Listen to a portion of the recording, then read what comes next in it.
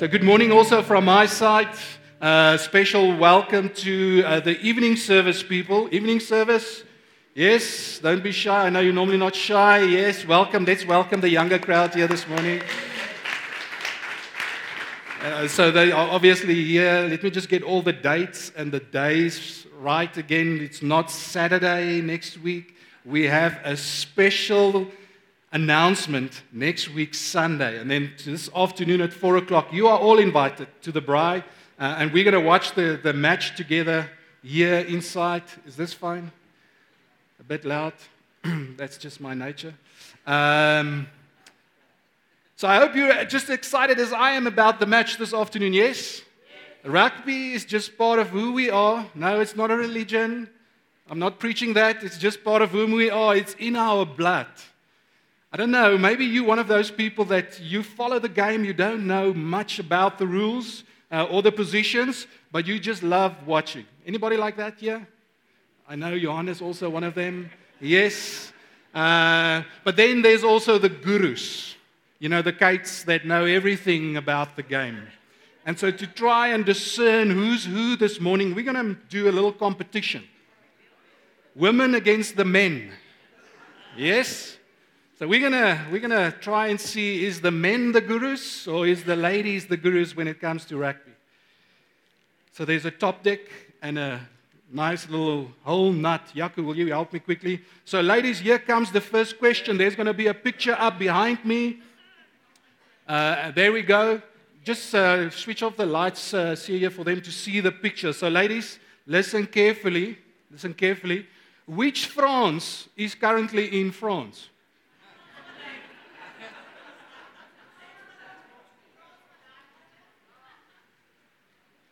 France, Malherbe is in France. Give that lady the chocolate.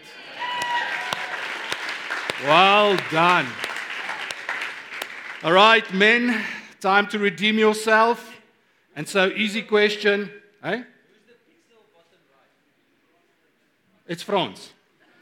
All right, so men, redeem yourself. 2019, who scored 2 tries against South Africa in the match between the All Blacks and South Africa in the pool? Pool match, 2 tries were scored. Who scored the 2 tries against South Africa? Men? 5, 4, 3, 2, 1. Nope. So it was George Bridge. I see a lot of Google hands going up there. George Bridge and Scott Barrett. Sorry. Ladies, this is the decider. All right, so listen to the question. What is the golden thread between all these pictures? Ladies? Okay, let's try that again. There's a golden thread. Yes. They are all France. Yes. All right, so it's quite clear from this that the ladies are the gurus when it comes to rugby. Yes?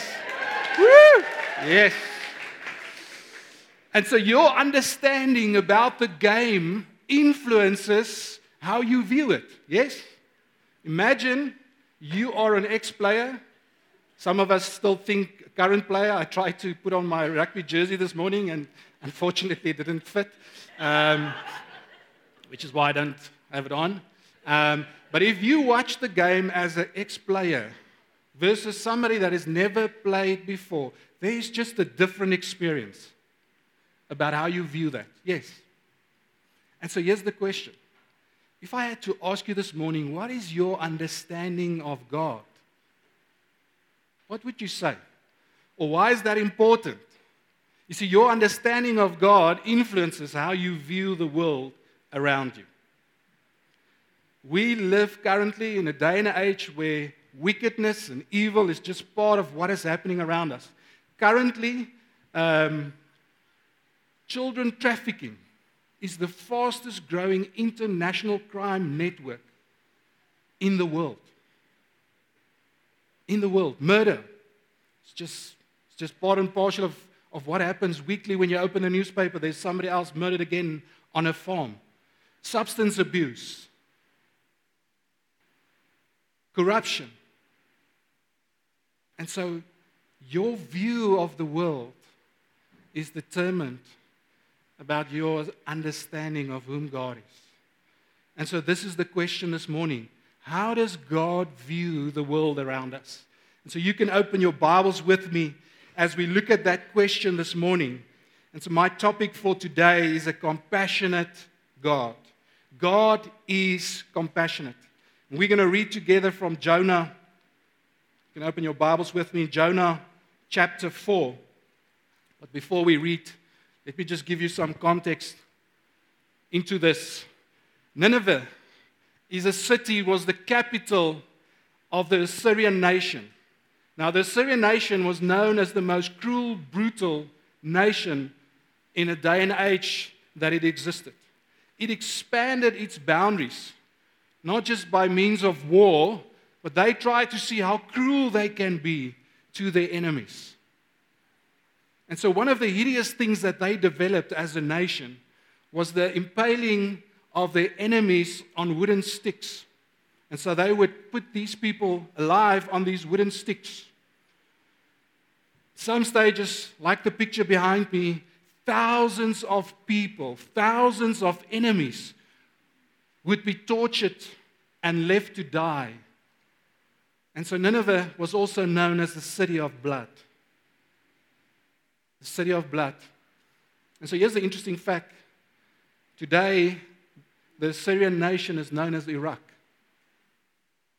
It's known as Iraq.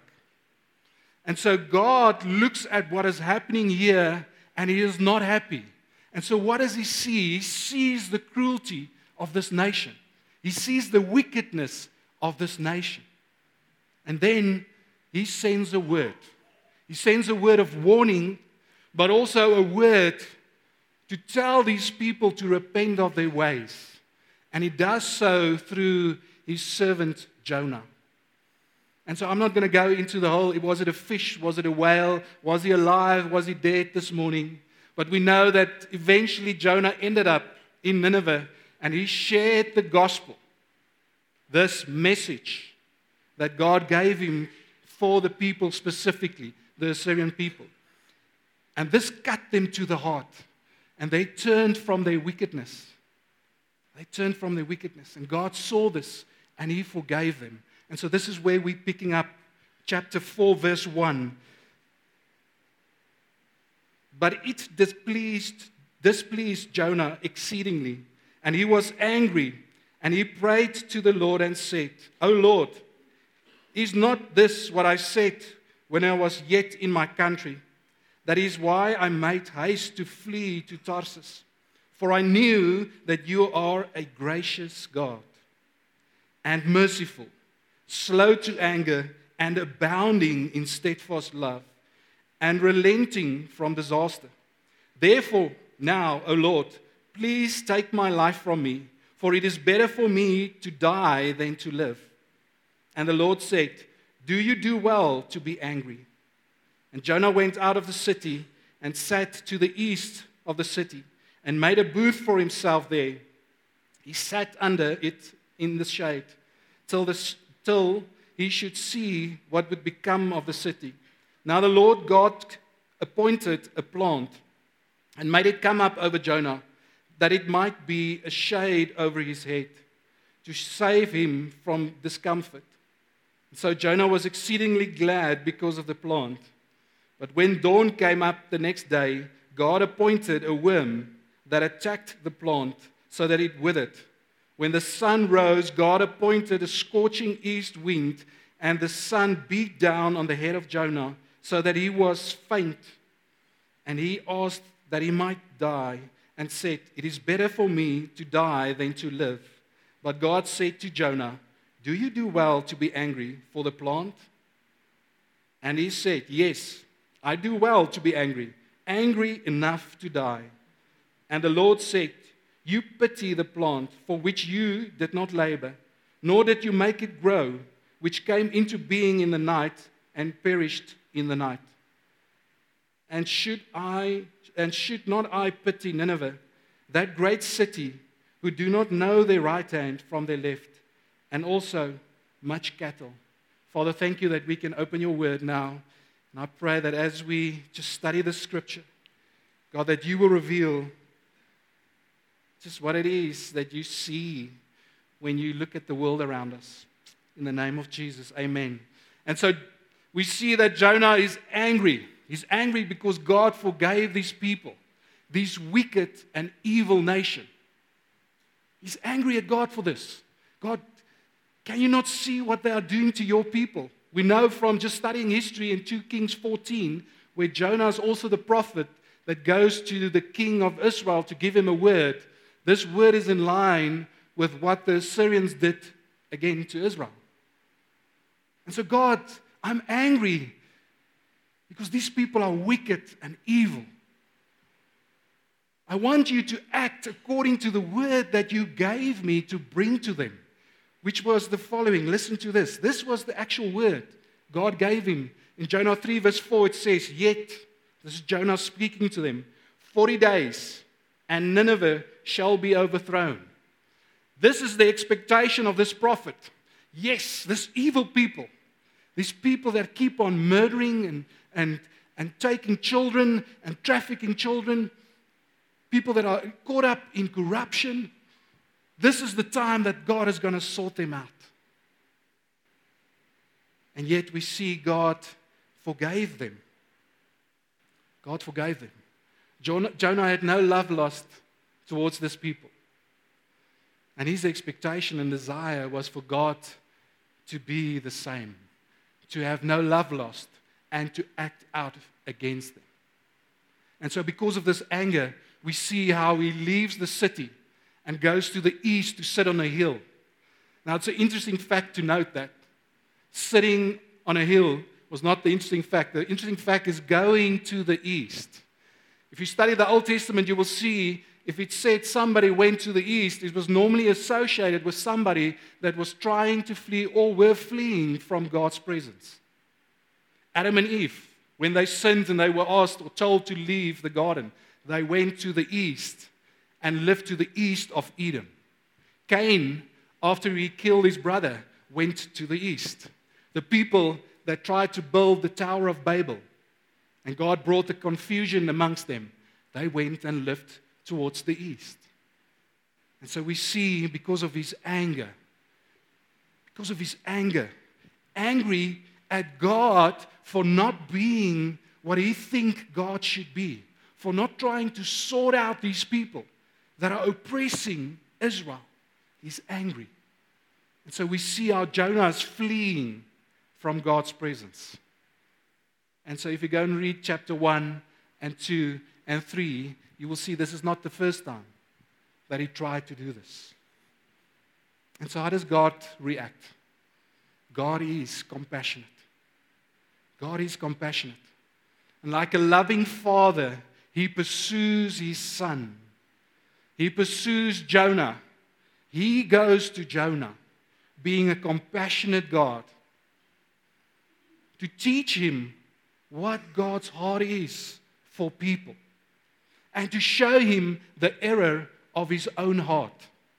And God does this by means of a metaphor.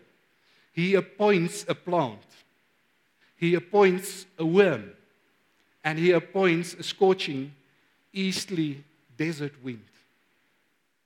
Interesting. In that moment, we see that God is sovereign over nature, that nothing is impossible for him. And yet, Jonah misses this. And so there's this conversation between a compassionate God, a loving father, and his son taking place. Jonah, I have given you this plant for your comfort, even though you are angry at me.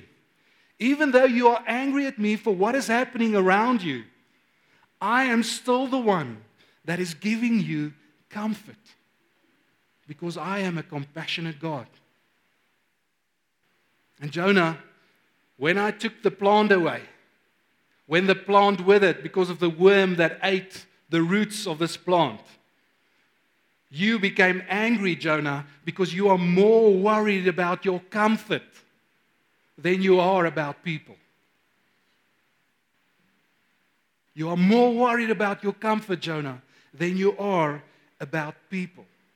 You see, Jonah's misunderstanding or wrong understanding of whom God is made him look at the world in an ungodly way.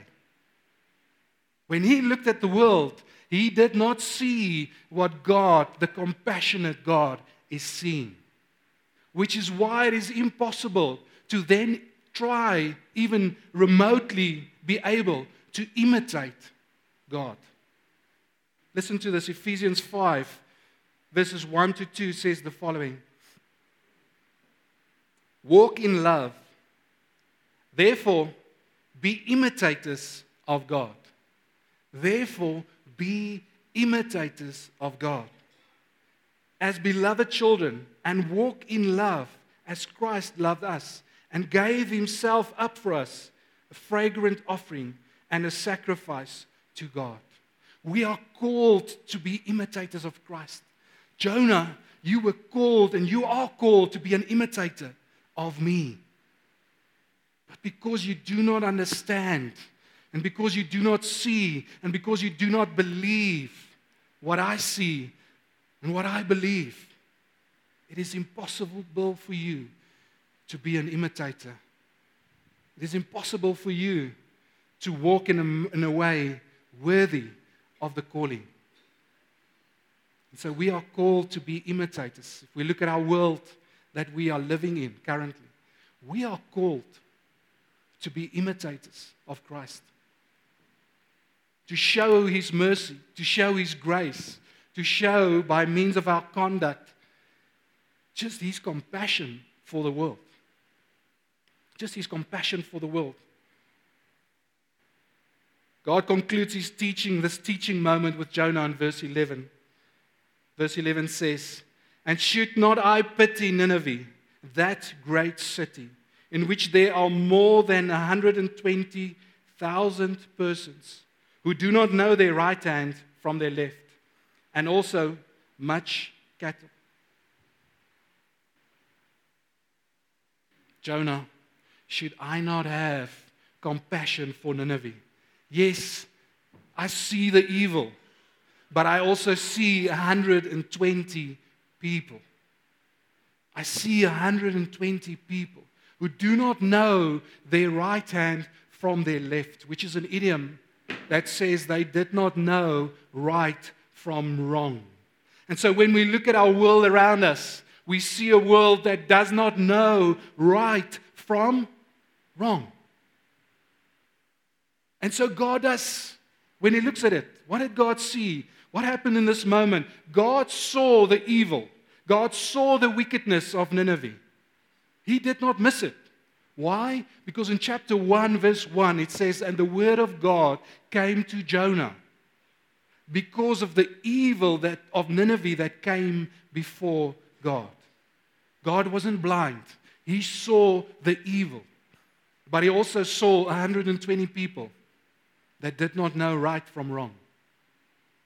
When you drive around in your neighborhood, what do you see?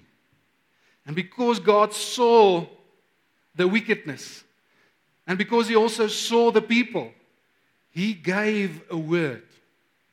He gave a word to warn them. He gave a word because he is compassionate.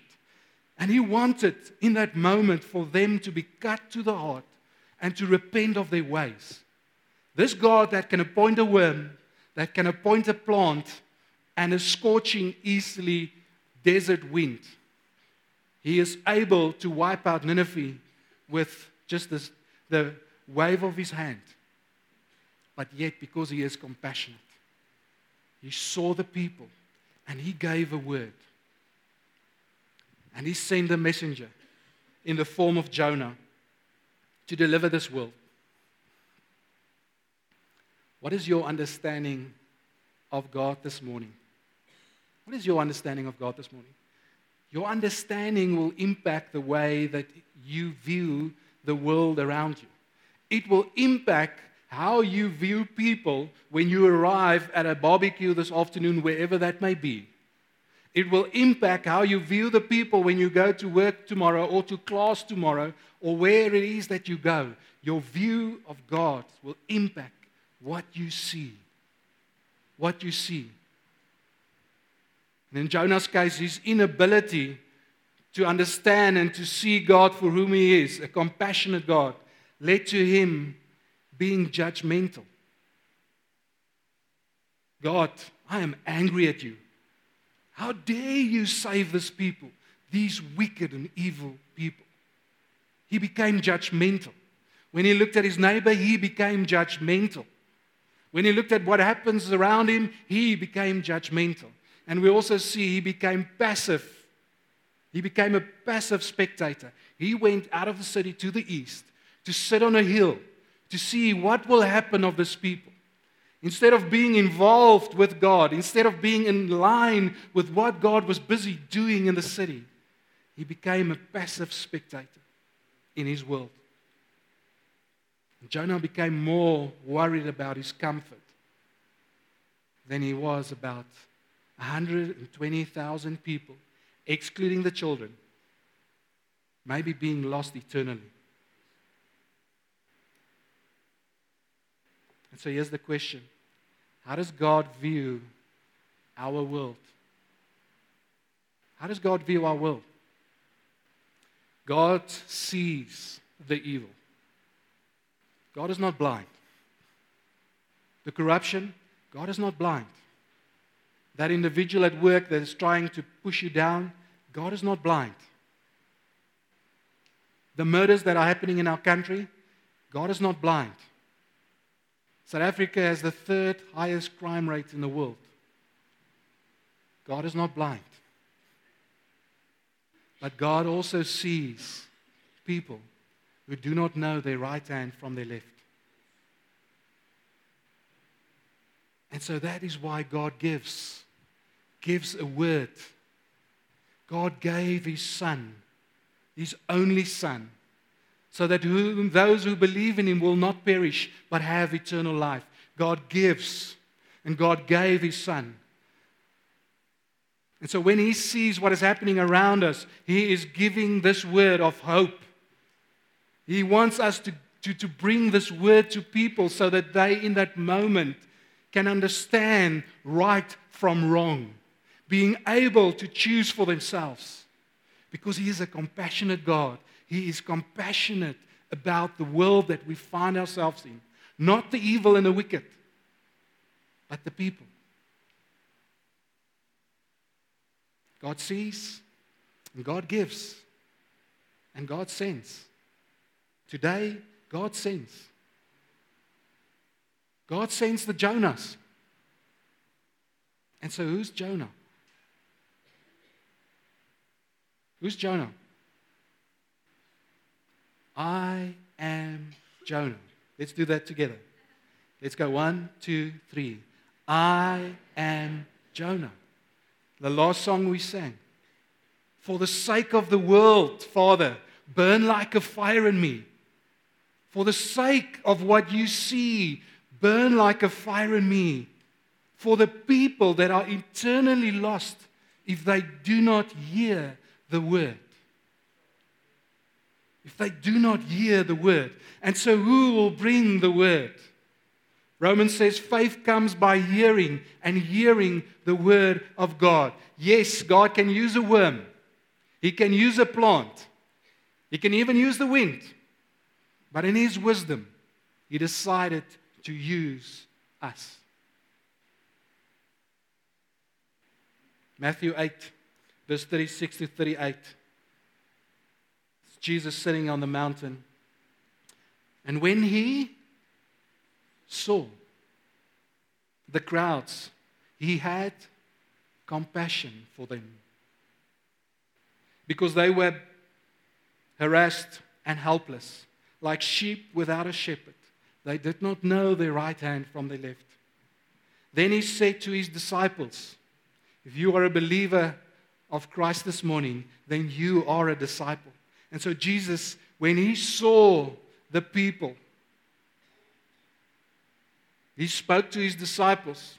The harvest is plentiful, but the laborers are few.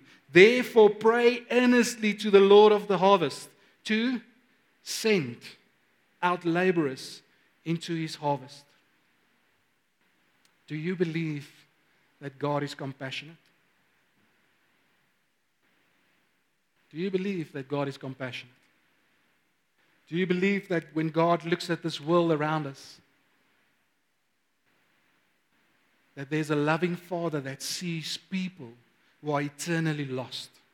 Do you believe God is compassionate? As a believer, what does your conduct say? As a believer, what does your conduct say? You see, when we read chapter 4, Jonah proclaims that God is compassionate, steadfast in love, merciful in grace. And yet, his conduct showed something different. What does your conduct say this morning about what you believe of God and God being a compassionate God? God sees, God gives a word, and His word is that He gave His Son so that whoever believes in Him will not perish but have eternal life. And God is looking at us this morning, and He's asking, as a loving Father, as a compassionate God, will you go? And so on your chairs this morning, you found, or hopefully found, this card there. This is a tool that we use as a church. It's called the Engage card. And the purpose of this card is, if you open it, you will see open spaces there where you can write names down. You can write names down of people that you are trusting for, the Ninevites in your life. And so in a moment, I'm going to give you the opportunity to pray and ask God, who's those people in my life? Who's the Nineveh in my life that I need to bring the word to? But before we get there, you just close your eyes.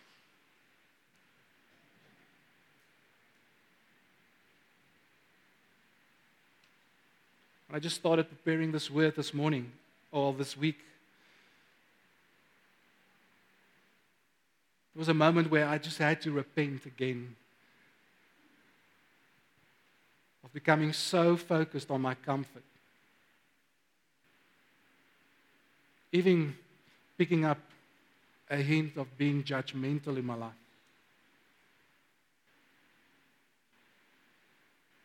See, it will be impossible. It will be impossible to see Nineveh in the way that God sees it if my heart is not aligned with Him, if my understanding is not that He is a compassionate God, and that His compassion is first and foremost for me, that I am a receiver before I am a giver. And if I'm sitting here, and if you're sitting here this morning as a believer, then you are a receiver of God's compassion.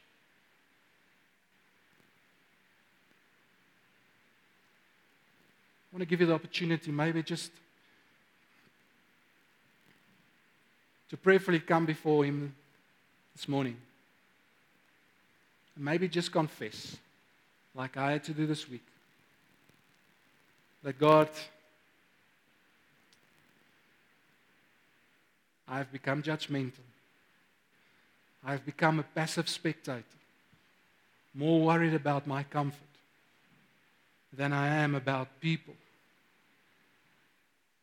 being eternally lost. You take a moment.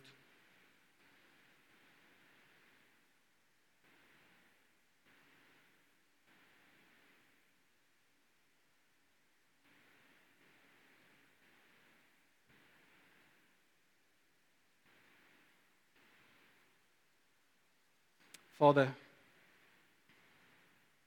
this morning I come before You, and we come before You.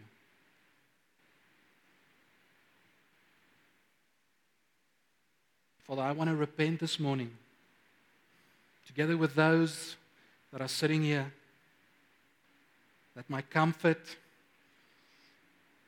is important, has become too important to me, that I've become too judgmental when I look at the things that are happening around me. And then in many ways that I've become passive.